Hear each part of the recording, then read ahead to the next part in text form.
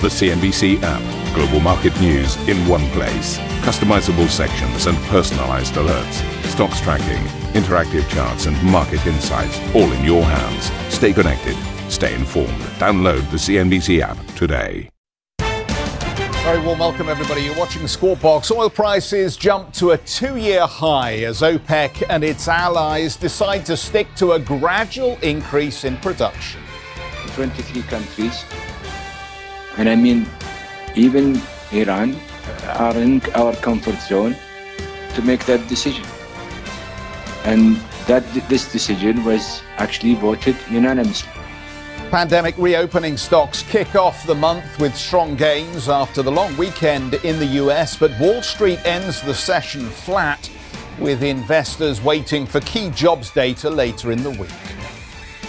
Digital currencies are the way forward. Russia's central bank governor tells CNBC in an exclusive interview, touting the need for fast, cheap payment systems. It's the future for our financial system because it correlates with this development of digital economy, digital finances.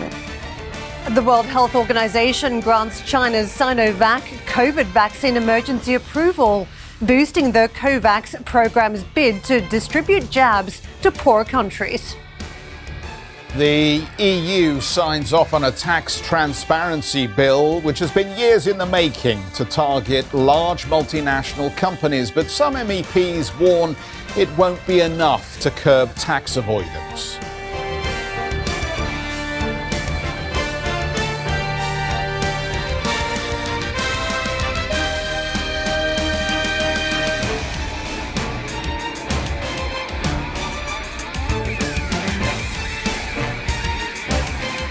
Good morning, Karen. Good morning. Good morning, everybody. Let's kick off then by focusing on this energy story. OPEC and its allies have now agreed to maintain the pace of easing supply curbs, citing stronger demand in key markets like China and the United States, thanks to the global vaccine rollout. At a virtual meeting, the group backed a plan to raise output in July, following increases in May and June. They also predicted an orderly return of Iranian crude, despite concerns over a production spike if the country is able to reach a new nuclear deal with Washington. There were ramifications for the market. Energy, one of the big drivers for the markets, in particular the S&P 500. At one point, we were trading around some of the record levels for the major market, but we peeled off that, as you can see by the close on the S&P 500. Other factors at play too, not just the oil story. A little bit of data to get through, and was the manufacturing numbers, the ISM, that the market responded to very quickly. We saw a ramp up in the numbers, 61.2% in May from 60.7% in April, but then investors quickly started to stew about some of the bottlenecks in the labour market and in the supply chain, and that just saw investors then start to cast their eye out a little bit further to data coming out on Friday in the form of the non-farm payrolls report. So as a result, it was a choppy old session despite that big boost from energy. We can take a look at that sector and you can see how it played out for the S&P Energy Index. The rally near on 4%, now year to date 41.5% pop. So very strong component as we talk about the markets. The reopening theme, they were very strong. This is one area, but airlines also taking part, some big banking stocks, but still inflation concerns on the other side, which is why you saw that weakness in the technology basket. And let me take you from the NG index to what you're seeing on some of the oil trades. WTI and Brent this morning, 67.81 we were trading. We've nudged up another 0.1% and a little bit more on Brent as we settle in above this 70 mark, 70.37 on the ticket this morning, Jeff. Yeah, I think what's interesting about this move is that they've actually just stuck to a pre-agreed escalator in terms of supply. And I think that's going to generate a lot of criticism because with oil prices around $70 a barrel, everybody, I think, acknowledges that this risks the nascent recovery we're seeing from the pandemic lockdowns. So should they have gone bigger, will they be accused at this point of profiteering from these higher prices and perpetuating what's perceived to be a mismatch in supply and demand fundamentals at the moment? Dan, of course, has been all over the story for us. And Dan, just give us your thoughts on that issue, because they did have an opportunity here to break out of that pre-planned escalator. That's exactly right, Jeff. Karen, good morning to you both. Look, can you blame them? The economies of the Gulf have been in crisis as a result of the coronavirus pandemic, and it's very clear that they would like to see higher oil prices as they navigate their way through this recovery. Ultimately, when you look at the outcome of the OPEC Plus meeting overnight, it finished up in record time, a conclusion in less than 30 minutes. This is unheard of in the world of OPEC Plus. And this meeting ultimately delivered a result that the market largely expected. As you've been laying out, we saw OPEC Plus moving to essentially increase supplies over the next 2 months, giving the market more clarity on what the production side is going to look like. And at the same time, digging into some of the details of the commentary that we heard from the Saudi energy minister, it's also very clear that these ministers are very encouraged by the demand recovery that we are seeing. At the same time, the market also continues to show signs of strength. Oil prices hitting a 2-year high off the back of this, with Brent actually touching $71 a barrel in the session yesterday, and now up around 40% YTD. In terms of some of the other things that ministers have pointed to, well, first, they're also eyeing this demand surge in the second half of the year. Now, the verdict is still out on exactly what that looks like, with obvious concerns around the coronavirus still lingering in the market. But OPEC does expect large stock drawdowns in H2.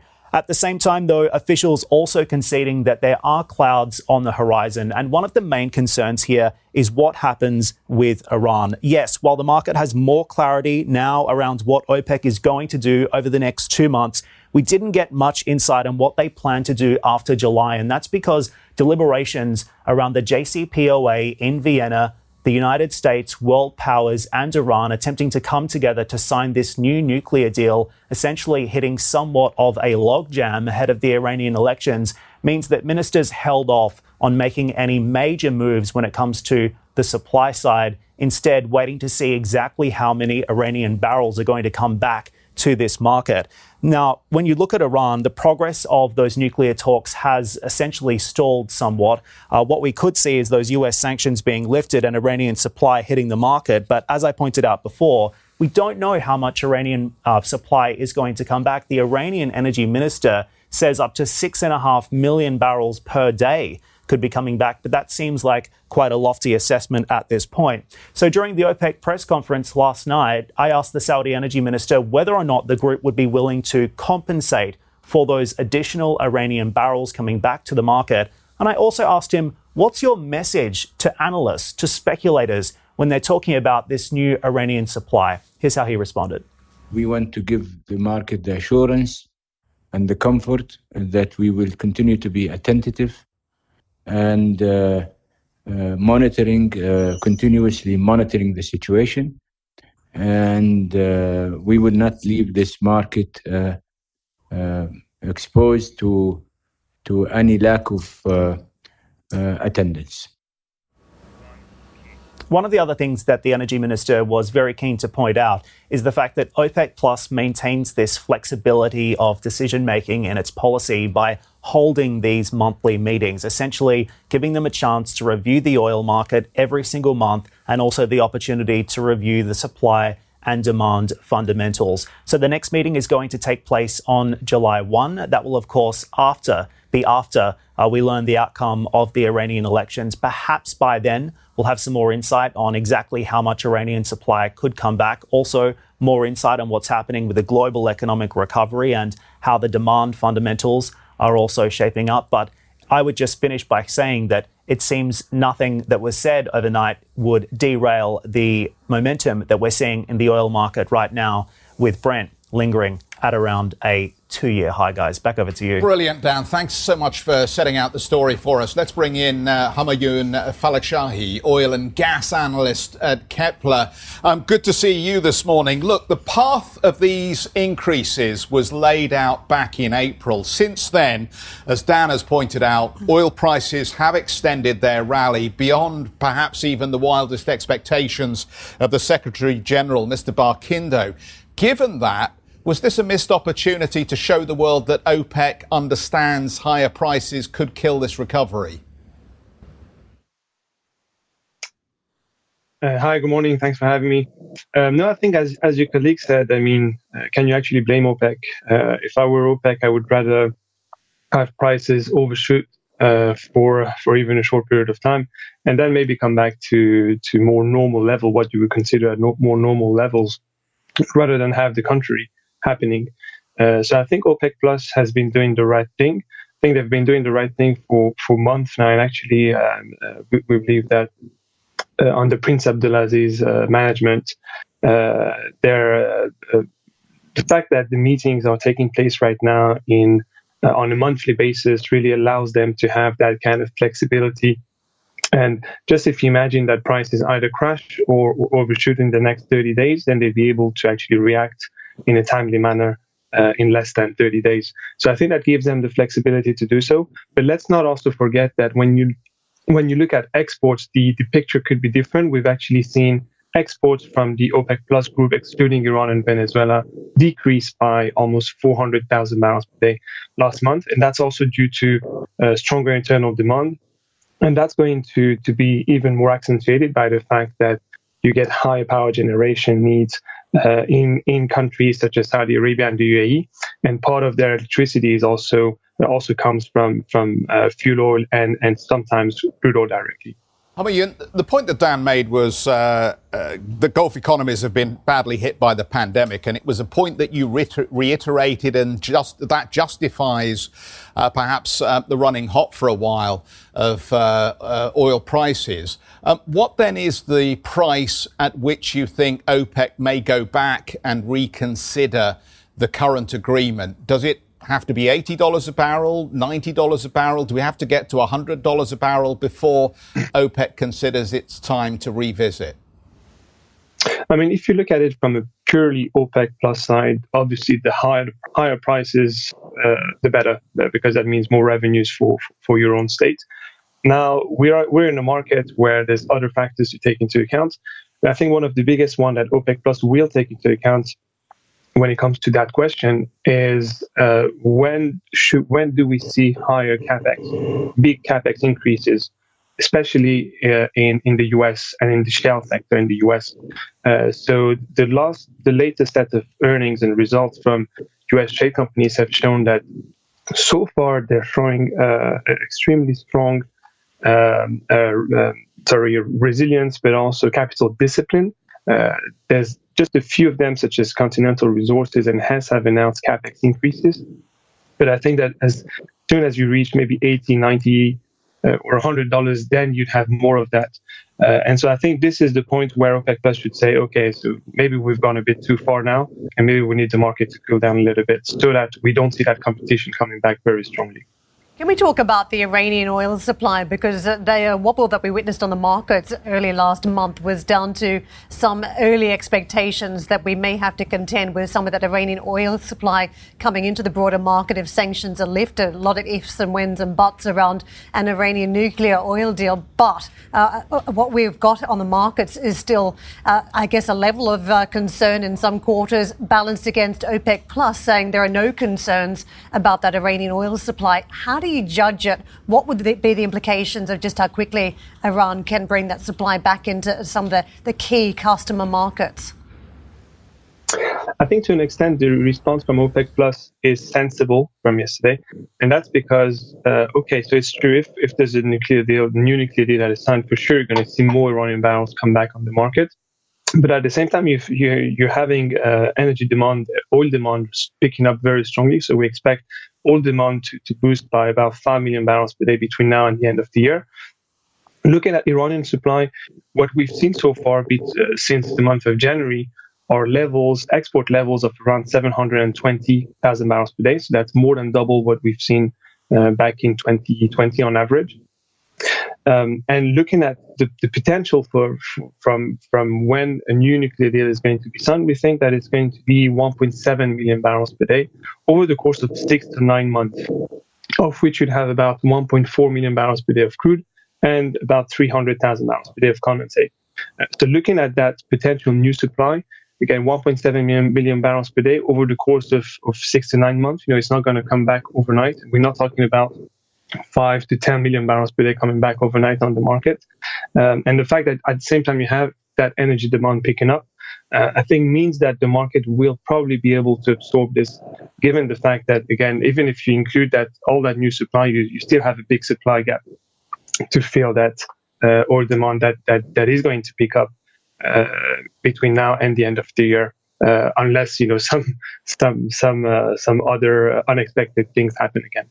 Fingers crossed at this point around the vaccine rollout, but that does take me to the United States and what the reaction might be there from this OPEC Plus decision. We've got a lot of shale producers in the Permian and beyond, also a place where they're witnessing what the vaccine rollout looks like firsthand. What do you think those shale producers are likely to do at this point with the higher price and this OPEC decision? We're in a market which works in cycles, and normally companies, when prices go down, they say, okay, so next time prices go up, we maintain our capital discipline, and then the next time prices go up, they start overspending again. So that is going to be the key question here for US share companies. I think for now, investors have got the keys, and that's because a lot of, for example, private equity companies are trying to exit the sector, or at least are not interested in it anymore. So I think that it's going to be interesting to see the reaction in the equities as soon as we start seeing new capital expenditure increases being announced. And I think that is going to be one of the keys to see how much US supply is going to come back this year and next year. So far this year in 2021, we're relatively conservative on new US supply compared to last year. We see about 300 KBD increase over the year, although that would be 1 million barrels per day from December to December from the US. But that supply, again, is going to be just part of the supply that is going to be filling that demand gap as Iran and OPEC Plus also will take a role in this. We've got to leave it there. Thank you very much for joining us with your perspective. Hamyoun Falek-Shahi, oil and gas analyst at Kepler. We've got some news crossing from Amazon. Exciting big event for the diary, Jeff. Prime Day event has been declared, and it will be the 21st and 22nd of June. So effectively going early again for a second year in a row. Typically, it's a July event, but it was brought forward last year. Now, again this year. So from about midnight on the 21st of June, the marketing event begins. Third-party merchants, of course, represent about 60% of sales on Amazon. They will also be taking part in this event that will stretch on until just before midnight on June 22nd. It starts to get controversial when you talk about the disruption to the high street. If you think about it through the lens of Europe, France has been debating when to hold its big discounting event and whether to push it out until about the 30th of June, which would be after Amazon stages its event. And you've got to say Amazon's strategy here is to get in there, try and get as many sales ticking over as possible before people hit the shops. And lockdowns, restrictions, when they've been lifted, that's all had a dramatic impact on the sales event that Amazon stages. So you can see the motivation. I mean, look, there are plenty of days available to you to go out and buy things if you want to buy things. Discounted. Do we have to do Amazon's bidding for them and promote their Prime Day? Other retailers are available, of course, and are fighting back very aggressively, particularly if you're interested in books, let me say. Yeah, I think that's one of the points, though. We all wait it out, in a sense, if you know that there's a big discounting window around the corner, whether that's from Amazon or any other high street retailer, that where you may be searching for some merchandise. And the strategy from Amazon has not just been one about market share, it's also been a very aggressive marketing strategy to go early, go hard, and try and get some of that spend up front. At this point, doesn't matter. We keep talking about built up savings and people ready to spend on whatever platform anyway when they see the right bargain. Or is Amazon going to try and clean up some of that disposable income first before others get a chance to? And I think that's probably one of the keys this year. Will Amazon get some of that money first up before other places? And I think for me it's France. That has been the interesting timing where they really are trying to get it right on when to open up from lockdowns and restrictions to get the sales happening, because they don't, of course, want to spur any increase in the virus right on the travel season over summer. They want to postpone that for as long as possible, but then that gives advantages to Amazon where it can distribute without people interacting with the discount, of course. It's a funny idea, isn't it, that we focus here on Amazon having its Prime Day sale. I'd like to hear actually from Amazon on the new EU tax bill, Maybe they'd like to put out a press release about that this morning, because I'm much more interested in learning how Amazon is going to negotiate these new transparency regulations from the EU that argue that companies like this, with revenue in excess of 750 million euros, should now transparently document in very easily understood language exactly how many products they're selling, for how much, in which EU markets, and how much tax they're ultimately paying on those sales. That would be more interesting reading for me, I suspect, at this point. Scratch the surface on a later discussion. I think the French might have a very similar idea, given all the pushback against the so-called GAFA, as they call them, the companies from Silicon Valley. They do not think are paying the right amount of tax in their country. OK, let's take the break. We'll be back in just a moment. Russia's central bank governor, Elvira Nabiullina, wades into the digital currency discussion. We have an exclusive interview with Hadley. That's coming up in just a moment. And for more on the impact of OPEC's latest decision, you can check out the Squawk Box podcast.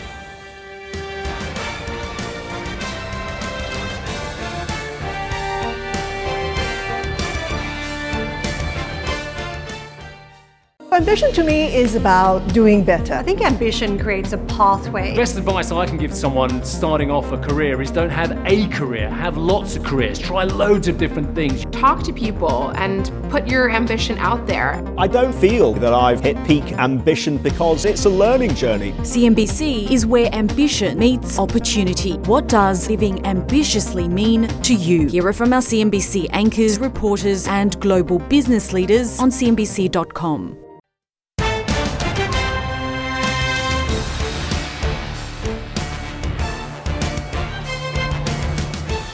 Welcome back, everybody. US Treasury Secretary Janet Yellen has held virtual talks with China's Vice Premier Liu He for the first time since President Biden took office, discussing the economic recovery and areas where the two countries can cooperate.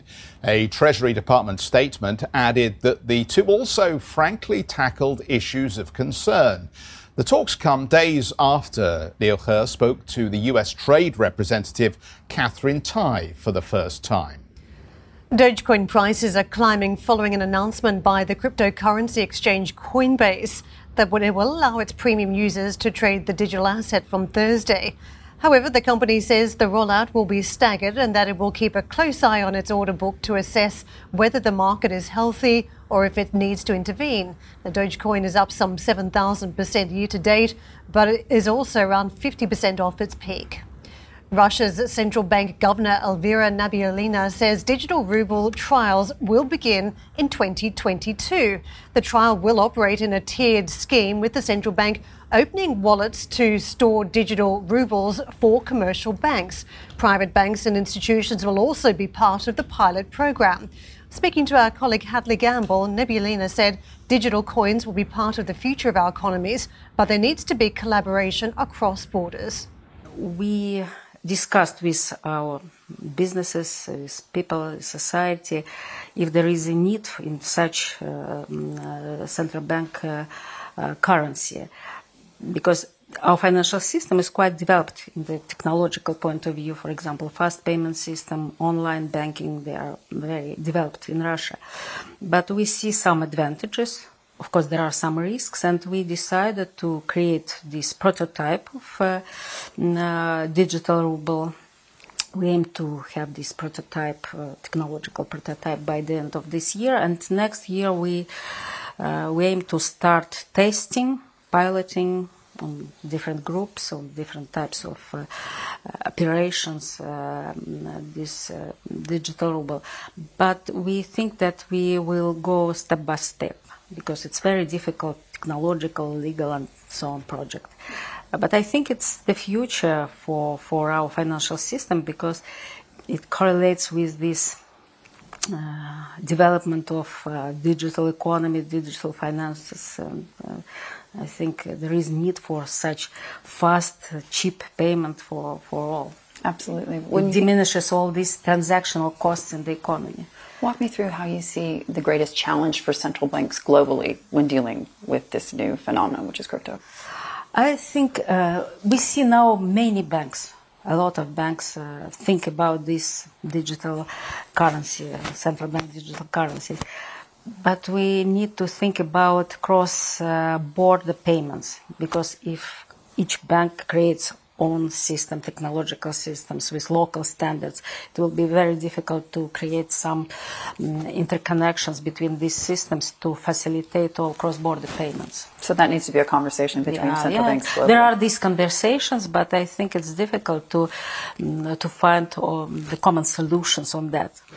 When you think about that with regards to what President Putin has called the criminal elements that use crypto, do you think that central banks are doing enough to ensure that there's security in line with what you're doing in Russia? No, but I think that these cryptocurrencies provide a great risk for this money laundering, because it's created on anonymous basis. It's non-transparent. You said about volatility. Volatility, it's about financial issues, about the protection of people's investment. But there are aspects related to this in transparency. That's why we banned our financial institutions to work with cryptocurrencies. Thank you for listening to Squawk Box Europe Express. For more market-moving news, you can head to CNBC.com. Or join us again on this show with Jeff Cutmore, Steve Sedgwick and Karen Cho, weekdays on CNBC.